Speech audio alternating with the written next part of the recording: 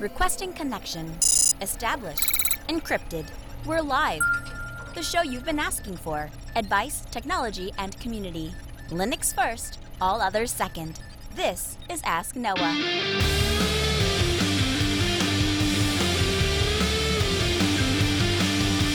Live from Multispeed Technologies, the Ask Noah show starts right now. This is the show we came to do all the things on Linux they said couldn't be done and take your questions on how to do the same. The phone lines are open this hour. To be a part of the program, it's a free call, 1-855-450-NOAH. That's 1-855-450-6624, or send an email to live@asknoahshow.com. My name is Noah Chalaya. I am your host, delighted to be here with you this hour as another episode of the Ask Noah show kicks off this hour. We are super excited for a couple of things. First thing is that we have a brand new audio stream, a brand new processor that is feeding our brand new audio stream, and it's pretty darn cool. So if you want to check that out, asknoahshow.com. Take a look at that. Tell me what you think. And I would love to get your feedback on it. What we've been able to do, you guys, is absolutely incredible. We've been able to take what was a almost, I think we were at like 320, maybe it wasn't quite that high. We're up hundreds of kilobits. I don't know exactly where it is, but I wasn't the one that set that up. But what I know now is that we have brought it down to 64 kilobits per second.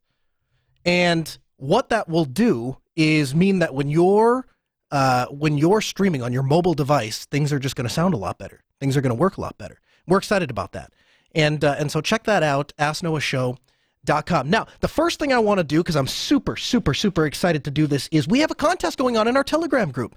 You can join that Telegram group at telegram.asknoahshow.com, and there you'll be entered to win our big prize, which is a $160 gift certificate to Amazon.com. Now, this week, we drew a winner for the 800th person. So it really wasn't we drew, but we have a winner for our 800th member that joined the Telegram group. So we're going to give him a call. We're going to wish him the best of luck, and we are going to ship him out a gift card. Now, if you missed out on that and you want to join the fun, it's not too late. You can still enter. Go to telegram.asknoahshow.com, put your name in the basket, and we will draw next week one winner who will not win just an $80 gift certificate to Amazon.com, which the 800th winner is going to win, but a $160 gift card to Amazon.com. So it's kind of like twice as big. The reason we do that is because we want to encourage the group to grow. We want to encourage growth of the community, but not at the expense of everybody else. And so the only way that we can think to do that fairly is because if you were in there from day one, we don't want to punish you. We want to thank you because we appreciate your support. Your support of the community is why we keep doing the show. So for that reason, we are going to let anybody enter the drawing for the next week, and we'll draw and win that $160 gift card. So let's see if I can get my phone up in here, and let's give this guy a call and let him know that he won his gift card.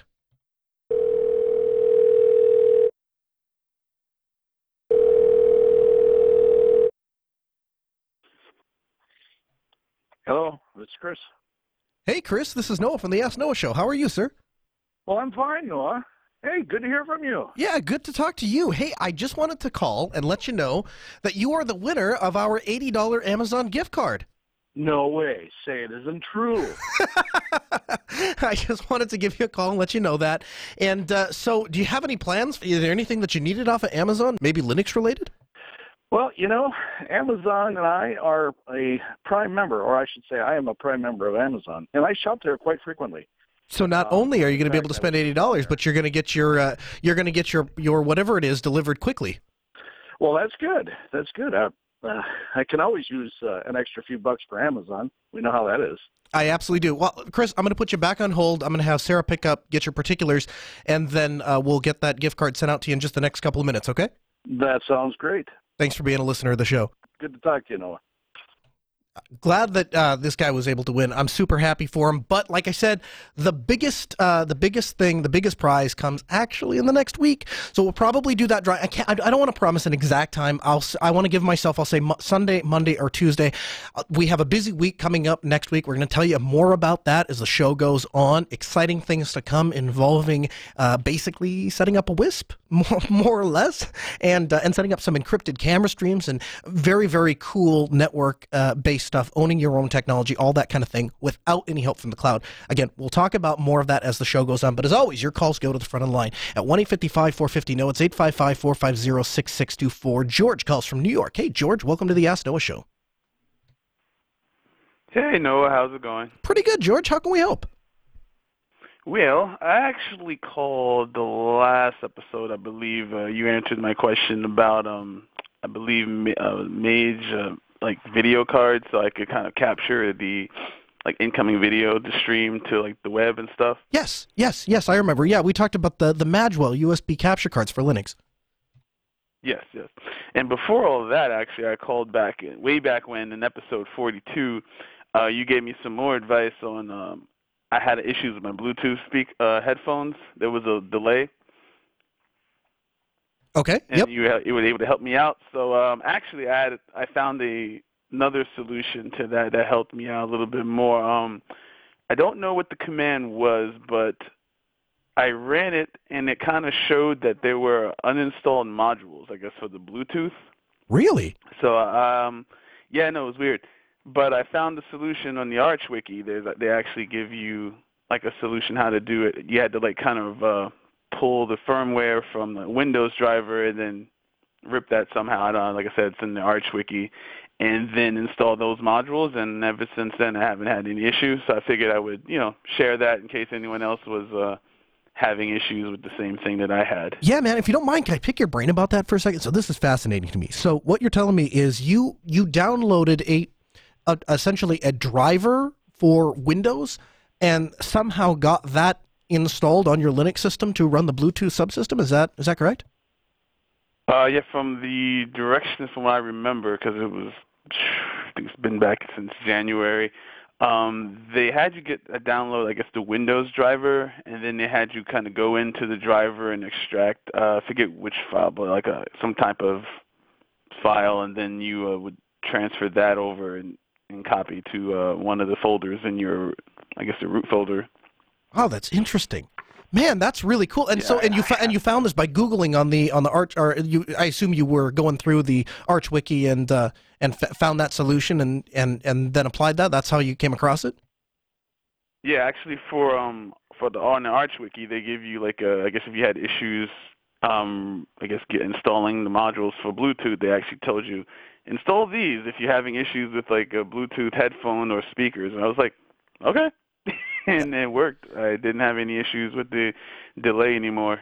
Well, thank you very much for letting us know and bringing that to our attention. That's the kind of thing where that's why I always say this is a community show, right? Like there's a couple people that say, well, how, they call this one guy and they ask the question, but the truth of the matter, and George, you're a perfect example of this. A lot of people don't call on the phone and say this. A lot of people, they'll tweet or they'll send an email or whatever, and that's fine. We appreciate feedback however you want to get it to us. We're available everywhere. We're available in the Telegram group. We're available by email. Of course, we're available by phone. Social, Twitter and Facebook, all of those things. We are welcome to take feedback that way. But what's fantastic about what you're doing, George, I just want to thank you so much, is you are giving back to the community and participating in a constructive way. So the next person that is struggling with Bluetooth, if they have listened to the show and they've kind of followed the progression of the show, they know about the issue. Now they have a really solid solution. Would there be any chance, George, I could get you to send me or email me a link to that entry in the Arch Wiki so we can include it in the show notes for anybody that's listening? I was just about to ask if you wanted me to send it to like the Telegram group or something, but if I could, when I find it, I'll shoot you an email, and I'll also send it to the Telegram group. Hey, just real quickly, it's not the Foxconn Hon Hi 2F Lite on Broadcom device, is it? I suppose you don't have the link in front of you. I have the Yeah, no, I just know I have the. If anyone else has the same Dell XPS 13, I don't have the Intel Wi-Fi card with the Intel Bluetooth, so I guess that's kind of why I maybe had some issues with it before. Sure. Yeah, the chat room has found an entry to the Arch Wiki, so we weren't sure if that was it or not. But yeah, if you just, it's kind of a mean question to ask here on the air. Why would you have that link in front of you? It's not like it's not common or proper to read links over the phone anyway, right? So, but yeah, I'll keep a look out for that email. If you can just send it to live@asknoahshow.com, and I'll include that link in the show notes. I thank you very much, George, for your time.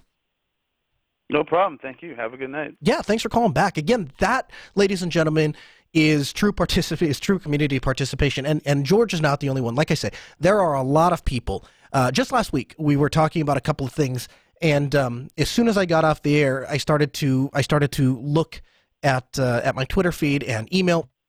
All over the place, there are people that are making recommendations, and I have to tell you, it really makes me happy, because that arms me with the tools that I need to continue to do the show, and I don't feel like I'm a zombie here just talking to myself in the microphone. Again, phone lines 1-855-450-NOAH. It's 855-450-6624. Zabbix 4.0 LTS, that was released. Now, Zabbix is a really cool piece of software. We have not talked about it in depth on the Ask Noah show. I suspect that this is going to be one of the things that we are going to take a deep dive in probably very shortly. If you are not using Zabbix, you need to be. If you have any amount of servers or network equipment, honestly, if I'm leveling with you, going into an environment that does not have Zabbix installed feels to me like driving my car with my eyes closed. I don't know how people troubleshoot networks. I don't know how people keep an eye on what their network is doing if they're not using Zabbix. That's how strongly I feel about it. Zabbix is an open source monitoring software. So essentially what you do is you install Zabbix on a Linux server, only runs on Linux, and it monitors the network. It monitors network traffic, servers. It's able to collect network utilization and give monitoring. It monitors the CPU load of the various clients that are on the network and the disk space. Now, what really stands out to me for Zabbix, actually the first reason I was driven to try it, is a lot of these software monitoring platforms work on a server-client relationship. So SimpleHub is a fantastic example of this. And I have nothing bad to say about SimpleHub. Again, we're big fans of SimpleHub. They released a new version, I think, last week. We didn't get a chance to cover it, but it's a fantastic piece of software. We ran all of the updates. Linux continues to be a first-class citizen.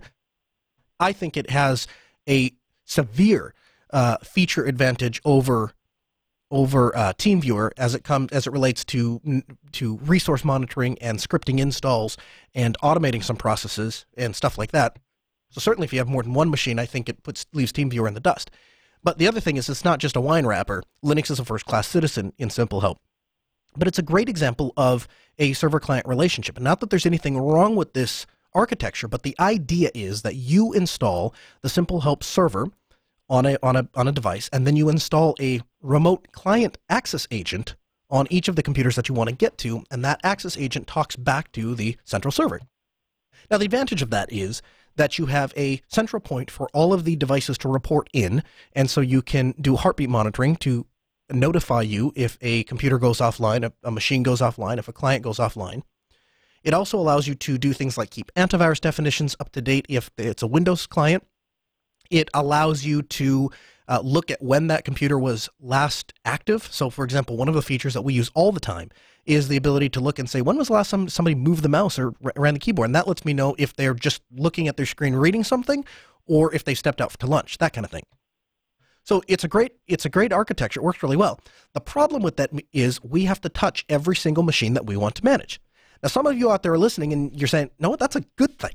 That's a good thing. If you're going to get remote access to somebody's machine, you're going to creep on someone's data. There probably should be a task that is taken on that machine. You should have to touch it, sit down on it, maybe even put in a password, right? Well, that's true if we're talking about home users, but when you start getting into managed enterprise environments, so we have a lot of clients that have hundreds, if not thousands of machines sometimes, and we're responsible for managing all of those machines. Worse yet, some machines, or some companies rather, are a BYOD. That's becoming very, very popular. Bring your own device. I was talking with Chris. I was at JB1 last week, and Chris and I were talking about this. A very popular business model that we are seeing is that people don't have assigned desks. They simply have cubicle workstations, and they assign laptops, and when you get into work, you sit down where you want to sit down and you work. Google is famous for this. They have couches, they have tables, and you just sit down with your device and you log in. Now, in a network infrastructure like that, how do you provide efficient and practical measuring? It's not really possible. It certainly isn't easy, because I am dealing with the fact that people are bringing these computers on to my network, and I'm still responsible for monitoring. And so the way that we handle that, what we have been doing with Zabbix, for example, is Zabbix has an agentless monitoring system.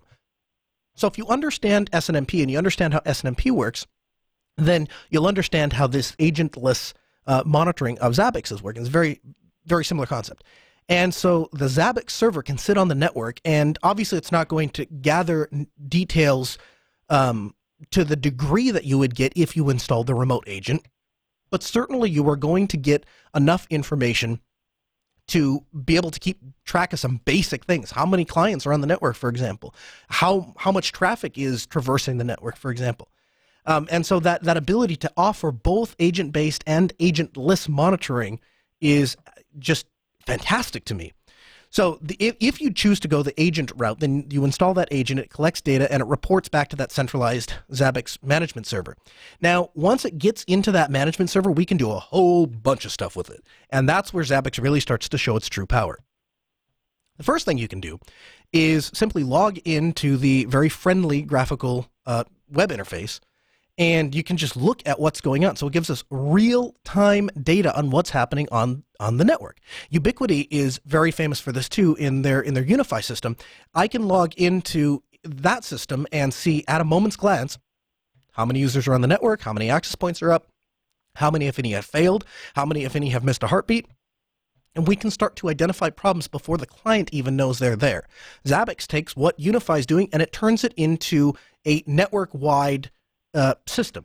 So if you have familiar with the UniFi system, anybody that works on enterprise networks probably does. Zabbix is the thing that will do that for you, except it extends it to, basically any device that's on your network, which is just amazing. The second thing that it allows me to do and that we use all the time is we are able to push alerts to our technicians. So, for example, we have critical infrastructure here at Altispeed Technologies. Absolutely has to be up 110% of the time, no exceptions. Right? People talk about 5 nines of uptime. I talk about 5 100ths of time. That's how serious some of this stuff is. Our ticketing system, for example, right? We just literally cannot afford for it to go down. And now that's a bit arrogant because anybody that maintains server for a living will say, well, you can't have 100% reliability. No, that's true. You can't. But you can dump enough money in a problem that if one server goes down in one place, you've got 5 others in 5 other places on totally different networks on completely separate service providers. Some way to make sure that critical infrastructure stays up. The problem, of course, is you have to have a system to let you know, or to let your load balancer know, you got to move stuff over, or hey, there's a problem, dummy, go fix it. Zabbix does that. Gives me a push alert, lets me know something is going awry. Of course, we also use that in client networks. So if the network is experiencing heavier than normal traffic, or if there are unusual requests that are entering the network, all of those things are flagged and sent to me. Now, the last thing that we use that Zabbix is particularly good at, and this is, I think, where Zabbix, other than the fact that it's open source and so obviously more secure, this is where Zabbix really sets itself apart again, the reporting. The reporting in Zabbix is absolutely next level. You can customize a report to show any sort of metrics that you want. You can combine them with various service level agreements. So for those of you who aren't aware, if you were to call Altispeed Technologies tomorrow and say that you want us to manage your network, the very first question we ask is, we determine your service level needs. Are you the kind of place that needs your computers to most of the time work between 8 and 5, but you do some word processing here or there. So if the computer system goes down, as long as we get to it within a couple of hours, you're happy. Or are you the kind of business that needs your computers up 100% of the time between 8 to 5? And of course, you don't promise 100% of the time. 5 nines is the best we get. Or are you the kind of business that needs your hospital and people's lives depend on your computer system being up and running? Those machines, that infrastructure has to run 24/7, 365. Now, if that's depending on where you fall into those categories, we're going to treat you differently, and we are going to provide you with different technology to accommodate that.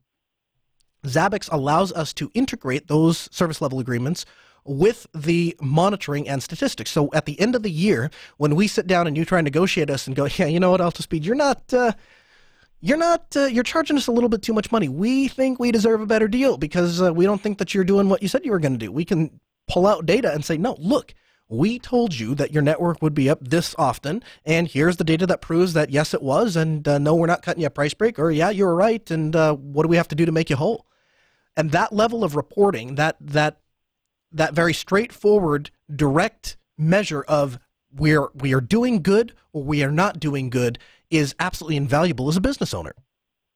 So Zabbix, I believe it was 4.0 LTS came out, and I've been playing with it a little bit this week. They have a kiosk mode, which is optimized for video walls.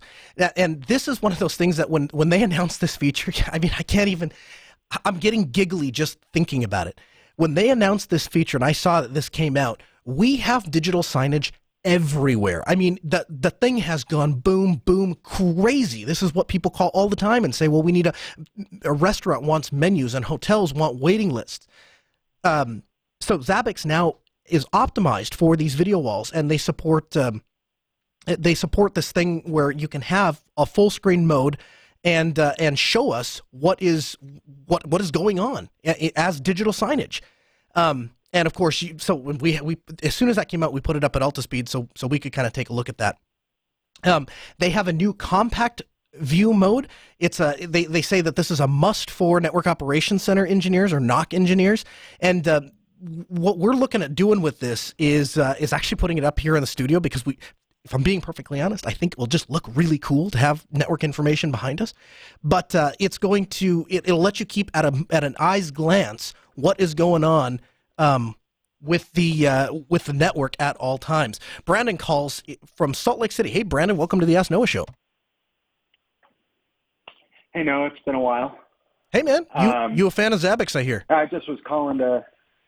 Yeah, well, I just calling just comment on the. I've been using had been using Zabbix for a long time, but there's like a lot of new stuff, and I just wanted to just comment on some of those. Please, yeah.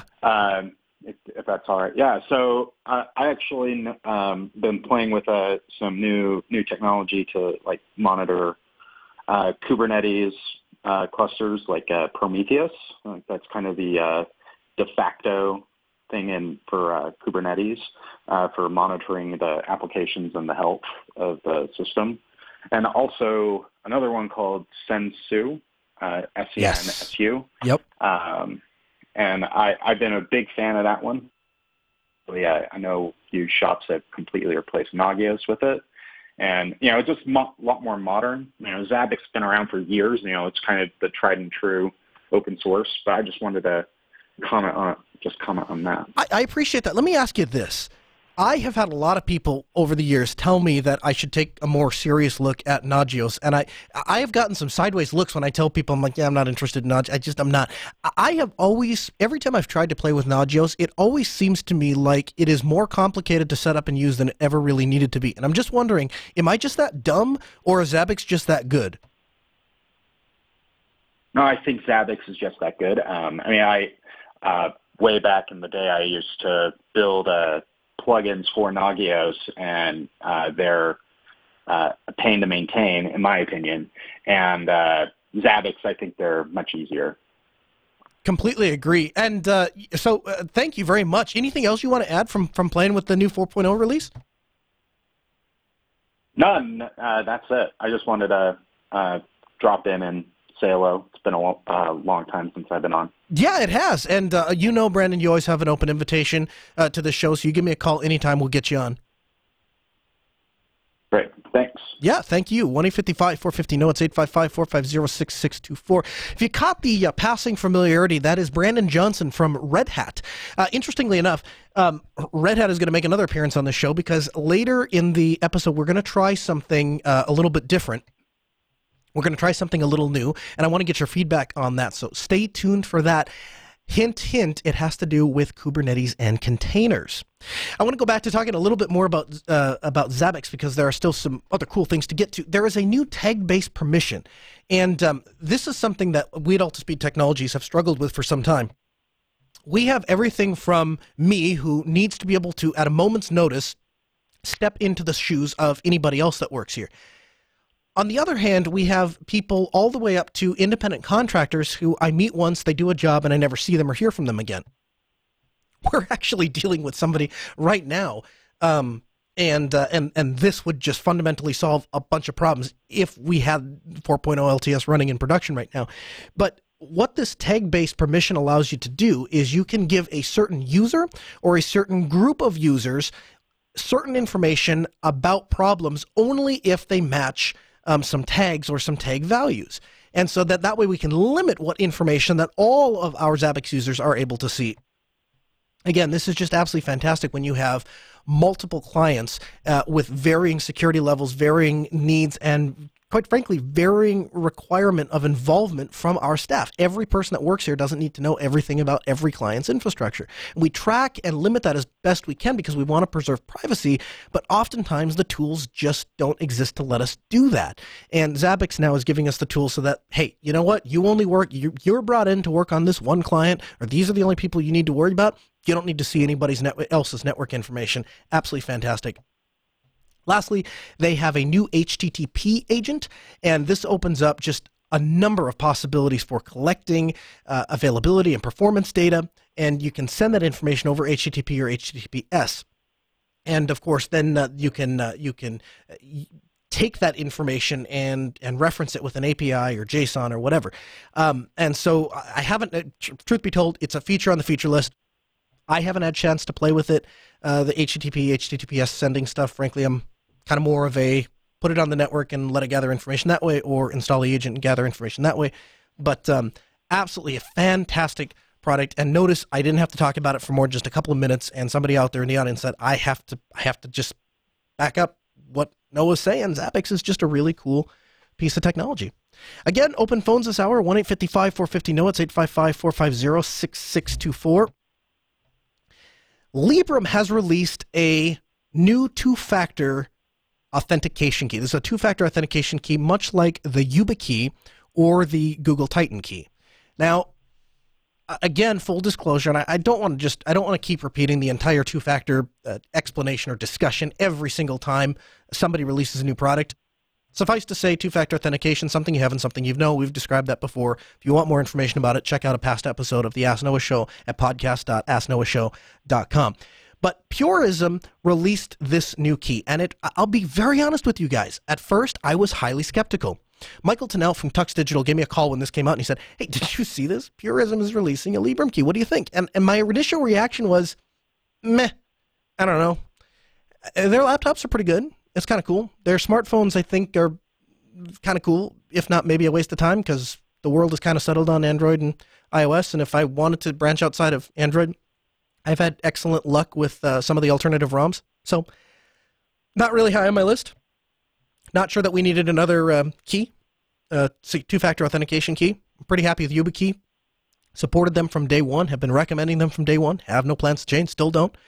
And then I started reading more about what Purism is doing here, and I mean, I'm still at the point where I'm not going to go get rid of my YubiKeys. I still think that the YubiKey is a superior product. I still think if you're looking for the best two-factor authentication method at the moment, it's still the YubiKey, even if you care, even if your highest priority is open source and security. That said, there are some limitations in the open source aspect, and when I looked to Yubico for a response to some of these criticisms, frankly, I kind of feel like they're making excuses. But I don't know. Let's break it down, and you tell me what you think. So this is from Puri.sm, and the title is Introducing the LibreKey. There are many other vendors out there who offer their own security tokens, so why make our own? The first reason is that few security tokens on the market align with our values here at Purism, in particular with respect to freedom. I've explained in a previous post why freedom is essential to security and privacy. And this is essentially true for a device that is holding some of your most sensitive secrets.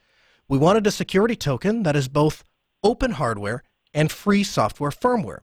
The free software user applications, and that is why we partnered with NitroKey to produce a security token that respected your freedom from the beginning. Now, Nitro Token, which I don't know if we've ever talked, or Nitro Key, excuse me. I don't know if we've talked about this before on the program, but Nitro Key is yet another competitor to the YubiKey. The thing I didn't like about Nitro Key, I liked it in principle, but when I had a chance to play with it at Southeast Linux Fest 2 years ago, I think it was 2 years ago, I was not impressed at all with the build quality. My YubiKey has, which I wear around my neck, this thing I bought in 2015, so it is 16, so it's 4 years old. 3 years old, I can do math. And it wears around my neck constantly. It gets banged into things. It gets thrown off of ladders. I threw it off a 2-story building the other day because I didn't want to strangle myself. And it's just an indestructible device. They just don't break. The Nitro Key feels like an assembled device, and I strongly doubt it would survive 1 or 2 falls, much less, certainly wouldn't survive being thrown off a building. I'm not purchasing one to test the theory, though. But I like their concept. I like, in principle, what Nitro Key was trying to do. The other thing is Nitro Key was just bulky to wear around my neck. So when I saw that they were basing this off of a Nitro Key or working with Nitro Key to produce this device, that kind of piqued my interest up.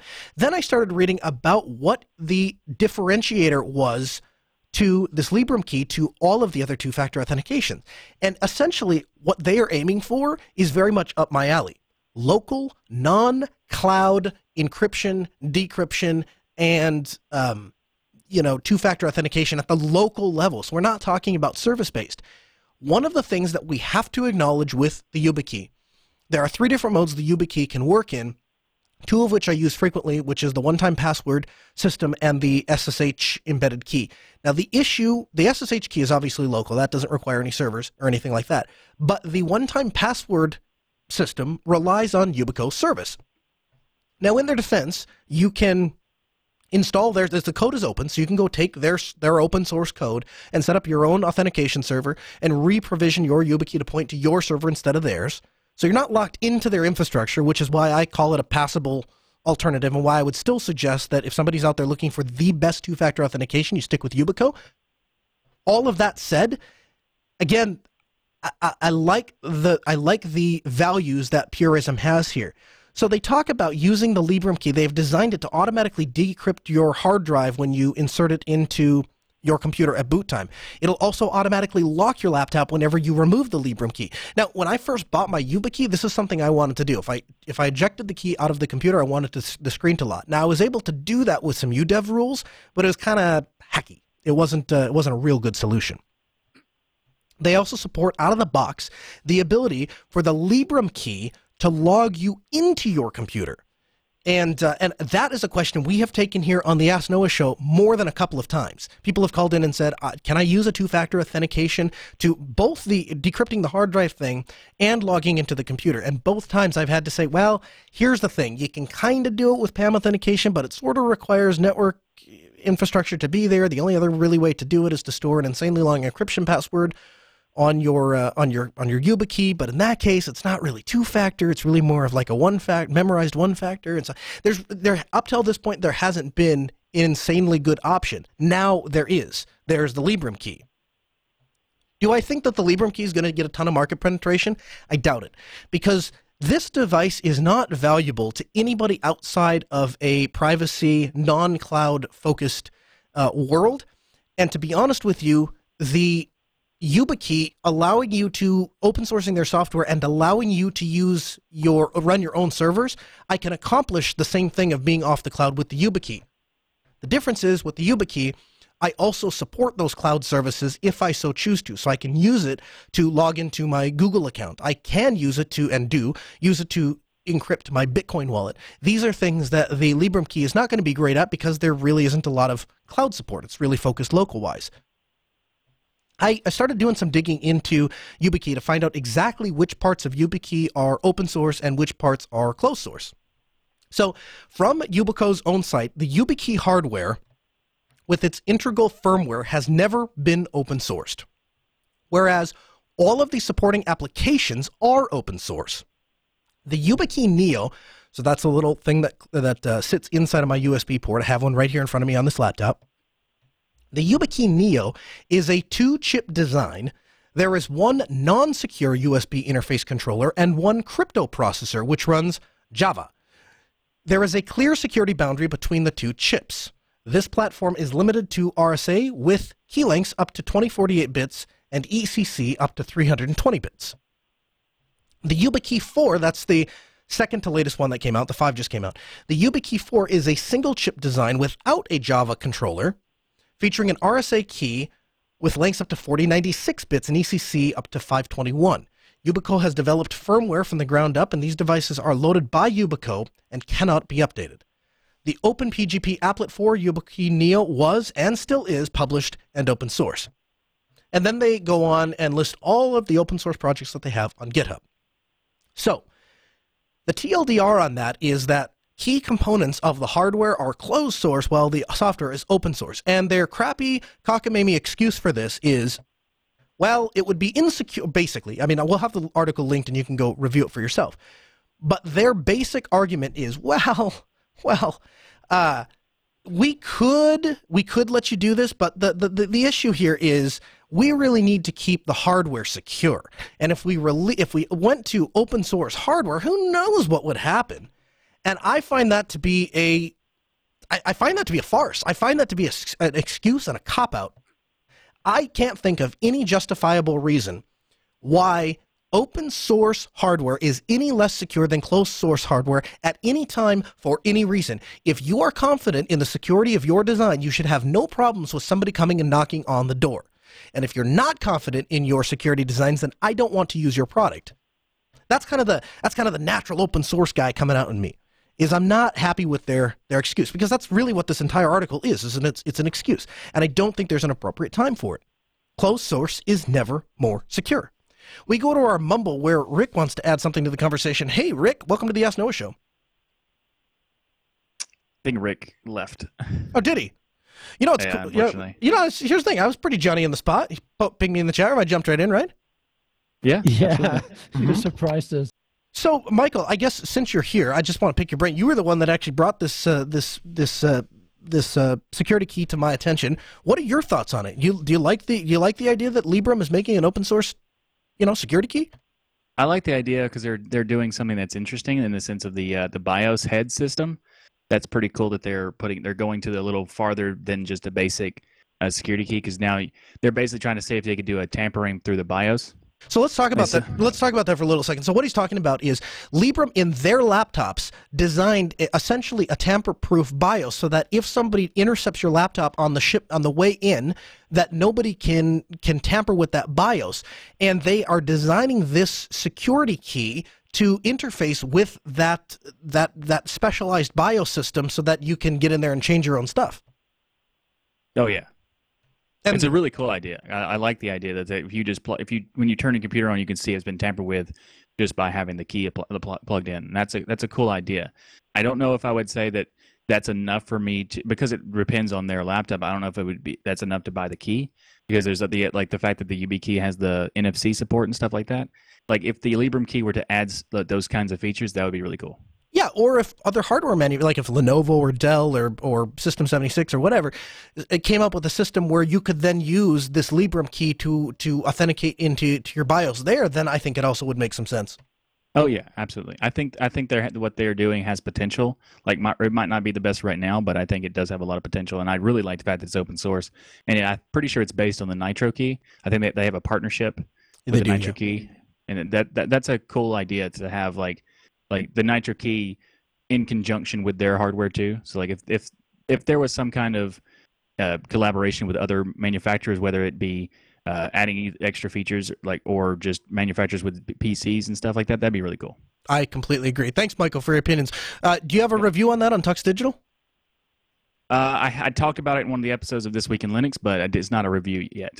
Okay, This Week in Linux.com? Well, it's tuxdigital.com/This Week in Linux. Perfect. If you want to hear more from Michael Tunnell, check him out at tuxdigital.com. His show This Week in Linux. He'll give you his take on the security key. But yeah, suffice to say that I just haven't been real impressed with Yubico's response to this. I think that they should open source everything from top to bottom. But again, and Michael talked about the NFC, right? So I secure my Bitwarden, that's hosted on my own server, with my YubiKey. And so the functionality of NFC means that I can use my two-factor authentication with my phone. And if there is one thing that I have noticed two-factor authentication really falls down, it's authenticating on the mobile platform. It's a very difficult thing to do, and a lot of people don't. And so when you have two-factor authentication that is difficult to use on a device that is increasingly more and more popular, well, you're really kind of shooting yourself in the foot. So is it a good thing? Is it a bad thing? I don't know. I am happy to see another player. I think unlike the Google Titan Key, I think the Librem adds a really cool advantage and has something unique about it. Wasn't my first reaction, but the more I read about it, and if I'm being honest, the more I see the community respond positively to it, that holds some weight for me. It really does. Again, 1-855-450-NOAH. It's 855-450-6624. The email live at AskNoahShow.com. We are doing a really, really cool install at Altispeed Technologies in the next next week. And I want to tell you guys about it. I want to talk to you about a little bit what we're doing and some of the cool technology that we're playing with and how you might implement this at your home or at your office. So we got a call from a client, and they said, we operate a rural small business, but it's a very large rural small business. In fact, they're such a successful business. They treat people so well and do such a good job that they actually suck business from Grand Forks, and they pull them back to their little tiny town that's like 40 miles outside of town. I'll find out if I can talk about them. Maybe we can even get the owner on for a short interview just from a business perspective. But so what they wanted is a state-of-the-art IP camera system. And they wanted an IP camera system that can track motion, let the owners know where people are. They want to be able to program the cameras to say, during these hours, we want to be able to know about movement in this area. We want to record movement in this area, but this area over here, we just really need to be able to see it. It doesn't really need to record. This area over here needs to record all the time. This one just when there's motion. They want to be able to pull up individual camera feeds on individual machines or on individual smart devices. They want to be able to, what we call multiplex, or show all of the cameras all at once on one machine or on smart devices. They wanted to be able to download footage right onto their mobile device and send that to law enforcement authorities in the case of vandalism or burglary. And they wanted us to do all of this at a budget-friendly price. That is not an easy thing to do. If you have worked for any length of time in the IP security sphere, then you know that most times a system like that is $10,000, $20,000, $30,000. That's not atypical. And they wanted it done at a good price. And so we went out there and we started doing a site survey to kind of figure out where we're going to put cameras and how many we would need, so on and so forth. We quickly realized that this business is so large, they span over 4 buildings. Guess what? There is no interconnectivity between the 4 buildings. Some of them don't even have internet to them. They're just a building out in the middle of nowhere. And the distance between these is upwards of 2 miles in some cases. So we started looking at it, and I looked at the guy, one of our sales guys that was out there with me. I said, man, we got to start a WISP out here. I mean, that's the only way we do this, is we set up a WISP just for this company. And so we started looking into the equipment that we needed to use. Of course, we're going to use all Ubiquiti, and ordered a couple of demo units so that we could play with them and kind of mock set everything up. And I ordered a couple cameras, and we created some 1 gigabit IP links and put some cameras on them and set up their NVR. And lo and behold, the system is remarkably simple and easy to set up, and is remarkably effective. And so what we're going to end up doing is putting a sector antenna, 100-degree sector antenna, on their main building, and then at each sublocation, including some city-owned light poles, we're going to put some cameras on there, and then put a little like electrical Hoffman box. We're going to put some UniFi switches inside of those boxes that will power the cameras and the IP radio links, and we're going to create a little mini WISP in this city, in the city of Oslo, Minnesota. Now, I am flying in a good friend of mine who is an industry expert when it comes to IP radio links, and that is Chris DeLuca. He's been on the show a couple of times. He's flying into Grand Forks next week, and we're going to be out there all week, and we're going to be working on this project. Now, I debated a little bit if I was going to talk about this on the air, because it's not directly related to Linux, but every time I bring up cool network stuff, people are interested. And these days at Altispeed Technology, I do more of a manager's role. I really only get involved with clients if there as a favor to an account representative. If they say, this guy really wants to work with you directly, or he's been working with you for a long time, wants to talk to you, I'll go out and do that. But I try for the most part to do this to just kind of to let other people do that kind of thing, and I kind of deal with in a more administration role. And when I saw this site survey, and I was like, basically, we get to set up a WISP. Like, I get to set up an ISP. That is a cool technical challenge, and I'm excited about it. Of course, Chris DeLuca is Naylor in the chat room, so he has drawn attention to himself there. So when he lands, it'll actually be on Tuesday. So we're going to get started Tuesday night, probably after the show, maybe do a little bit of work before the show. And so hopefully he'll be willing to join me here in studio, and we'll talk about this a little bit. Obviously, as the chat room points out, he says, seems very relevant to me. Lots of WISP talk these days. Absolutely. And I tell you what, if you are a believer in net neutrality, if you say, well, there's not enough competition in the internet service provider world, well, here you go. WISP is your answer to this. And I'm not a cloud guy. Don't like cloud cameras. My cameras, I tested them on the internet. I have since disconnected them from the internet. I don't want my cameras live on the internet. Ubiquiti creates a live encrypted feed from the camera back to what they call the NVR or the video recorder, and then from there you can get another encrypted connection out to a client device like a smartphone or a web browser or whatever. Advantage of that is totally encrypted communications. If you don't trust it, just disconnect it from the internet, and guess what? The whole system works because it doesn't require a cloud service. It runs all locally. Oh, you don't want to buy their proprietary DVR? No problem. They give you a DEB, and you just install it on your Ubuntu box, and you can make any server become a DVR. In fact, is one of the things that we're going to do out at this particular place, because they need so many cameras. It's a large install. They need so many cameras that the largest DVR that you can buy directly from Ubiquiti is 2 terabytes, and we want hundreds of no, we don't want hundreds of terabytes, but we want more than 2. And so what we're going to do is we're going to actually use just a regular Dell rack mount server. And that's going to let us, that's going to give us more storage space. But the flexibility to do that is absolutely fantastic. So huge thanks to Ubiquiti for making such awesome products. And if you guys are interested in this kind of stuff, and judging by the chat room, it seems like you are. If you're interested, send me an email, live@asknoahshow.com. And if you have questions or specific things you want to see, we'll probably do maybe a Facebook Live kind of a thing from there, maybe upload a couple little video clips to YouTube of the install and some of the cool things that we're doing, and give you some insight into how we essentially build First, we're going to build a little ISP in the city of Oslo, Minnesota. Then we're going to go install all of these cameras. Then we're going to connect the whole thing together. We're going to set up individual networks inside of all these buildings. Should be a cool time. Now, as we wind down the hour of the show, Red Hat has reached out. Steve Ovens from Red Hat has reached out and said, we want to contribute back to open source. Red Hat, we care about open source. We care about giving back, and we care about telling people about the cool technology that we at Red Hat are working on. And Steve is an expert in containers and Kubernetes, and I asked him kind of flat out, I just said, give me the elevator pitch, the 30-second elevator pitch of what you need to know to do containers. And so Steve has put together a small little tutorial, a small little get your feet wet. I want to see what you guys think about it.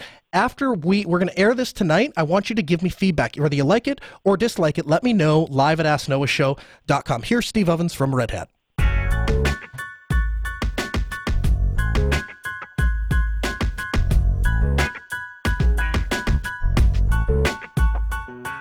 Have you ever been in a situation where you wanted to try the latest software, but you didn't want to set up the infrastructure required just to test it? How about bleeding edge software that needs libraries that are newer than your system has to offer? Are you a developer or a system admin who has struggled with the phrase, "it worked on my machine"? Are you looking for a way to deliver a consistent experience with a pet project of yours? Do you want to run several similar pieces of software on a single host, but are worried that they'll interfere with each other? Containers may just be the answer for you. In my role as a consultant for Red Hat, I find myself often explaining containerization to our clients. Primarily this is because I work with OpenShift, which is a platform built on Kubernetes. Most often, they are trying to solve one or several of the problems mentioned earlier. However, The people I'm often speaking with are not really the technical implementers, and so I normally need to take a step back and explain what virtualization is and what containers solve that VMs don't. Virtualization for businesses is a relatively new technology. While virtualization as a platform has been around for quite some time, businesses were generally very slow to adopt it. Virtualization is kind of a process where you allocate a CPU, some RAM, and disk space to a hypervisor. The hypervisor then presents these resources as if it was an entire physical machine. You can perform an OS installation just as you would on a physical install. Linux is exactly as it would be. There's an init system, there's a kernel, a boot process, and all of the other processes that still happen as normal. A common problem that businesses have is that they purchase these massive machines which largely go underutilized. Virtualization greatly increased machine utilization and density. However, this led to another problem. Since you don't actually have to have all the resources that you allocate to a VM available, people began overcommitting CPU and RAM. For example, you may have had a machine that had 8 physical cores. You could easily create 3 VMs that had 4 vCPUs each. This led to contention and an introduction of a large amount of complexity into resource planning. Should all of the VMs start processing a CPU intent, and all workloads will suffer. If that wasn't complicated enough, virtualization has overhead in terms of boot time and dealing with drivers, the init system, and all of the other processes necessary to run a full OS. So if you think back to one of the problems earlier that I mentioned, if you're just looking for process isolation, VMs are great, but they do come with a lot of overhead that is not needed or wanted. Virtualization emulates an entire hardware stack. Containers, on the other hand, let the host take care of the drivers, the kernel, and the hardware calls. It only has whatever dependencies are required for the application to run. Containers simply focus on running a single process. As such, containers are nothing more than isolated processes running on the host. If you were to log into the host and use the top command, you would see all of the processes that are running inside of the container listed in top. This level of introspection into a VM is not possible with standard OS tooling.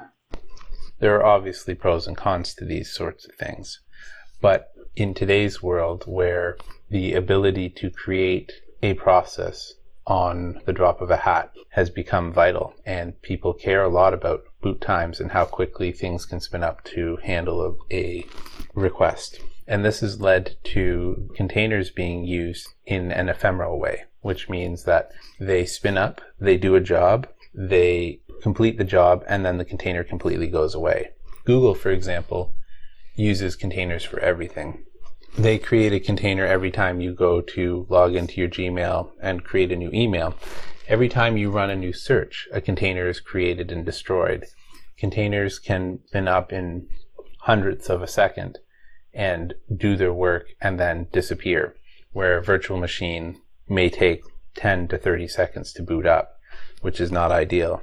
So really, the idea of a container is the ability to run multiple processes that are in isolation from each other, that ultimately provide portability, because in a container, you provide all of the necessary configuration files for that container to do its job, whether it's Apache with all of its Apache config and the SSL certs and everything like that shipped in the container, whether it's Python and all of its libraries bundled together in a virtual OMP, or any other number of things. Containers can be used to provide portability and stability for developers. The idea initially was that if I build a container on my laptop, I should be able to deploy the same container into production. Generally, that can be true.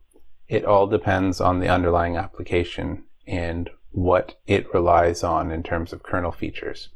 For example, if you built a container on the newest kernel, say on Arch, and it made use of some underlying kernel function, and then you tried to backport that to, say, a RHEL 6 or a RHEL 7, or even to a MacBook that has kernel features missing, you'll find that the behavior of the container may be a little more erratic.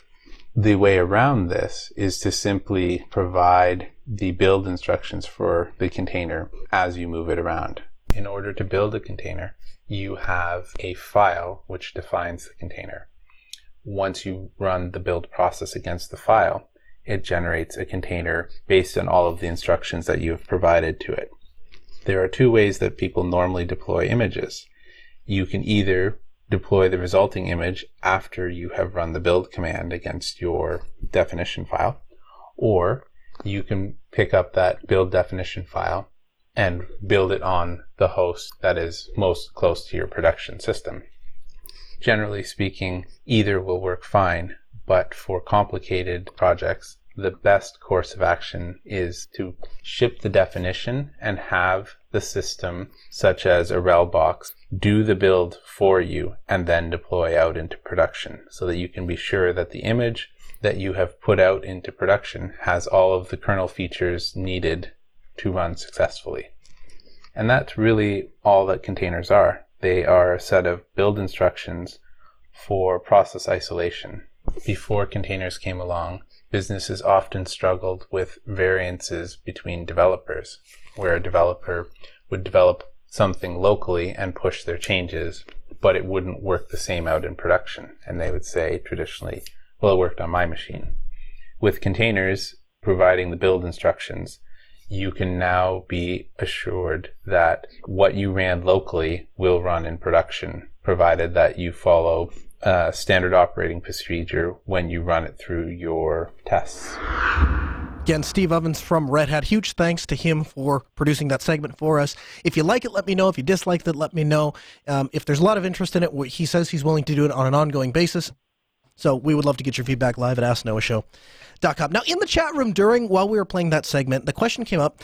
Naylor actually points out and says, "No, I thought you hated UniFi switches." Well, I have been a little critical of UniFi switches in the past. Let me tell you why in this particular install we are using UniFi switches.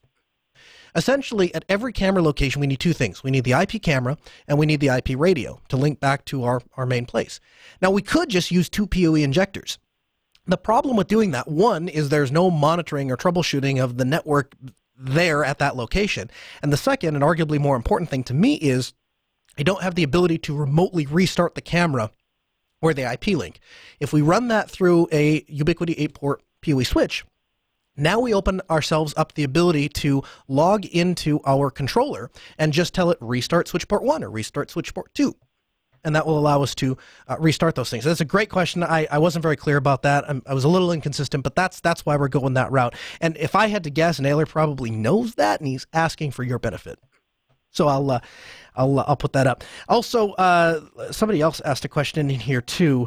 Can't find it. Oh yeah, the Raspberry Pi thing. So the other thing is, one of the other things that we're doing is the UniFi camera system does not really have a way natively to just have a static feed. You can't just view all of the cameras all of the time. So you can, but it's an RTM feed, and over time it kind of drifts and drifts and drifts, and pretty soon you're like 24 hours off. Well, somebody really smart out there has an open source project that turns a Raspberry Pi into a live camera monitor playout system. So with this Raspberry Pi, you simply load the open source software on the Raspberry Pi and start it up and plug the Raspberry Pi into a TV. Now that TV will become a monitoring system for your UniFi camera system. Very, very cool stuff. I don't think we're going to use it in this particular install because all of these guys are really only interested when there's an event that has occurred. They just want to go back, pull the footage, email, that kind of thing. We don't really have to worry about it. But the project does exist, and that's what I like about Ubiquiti in specific, is that they're very, very forward-thinking when it comes to the maker people, the maker movement and all of that. They're very willing to work with people. People come up with good ideas or clever ways to iterate on their invention, and they're perfectly happy to do that. Again, one last plug. This is probably the last we're going to talk about this. Our logo competition at Altispeed Technologies. Make sure to, if you have an entry that you'd like to submit, send that to logo@altispeed.com. We'll consider it. And in just a couple of weeks here, we're going to close that out and probably decide on a new logo as our 10th anniversary refresh. Of course, we always invite you to follow us on Twitter at AskNoahShow. If you want any of the information, all of the articles that we talked about, head over to podcast.asknoahshow.com. You can download the episode or you can check out the any of the show notes. Huge thanks to Ben, our producer, Sarah, our call screener. We'll see you next week, everybody. Tuesday, 6 p.m. AskNoahShow.com.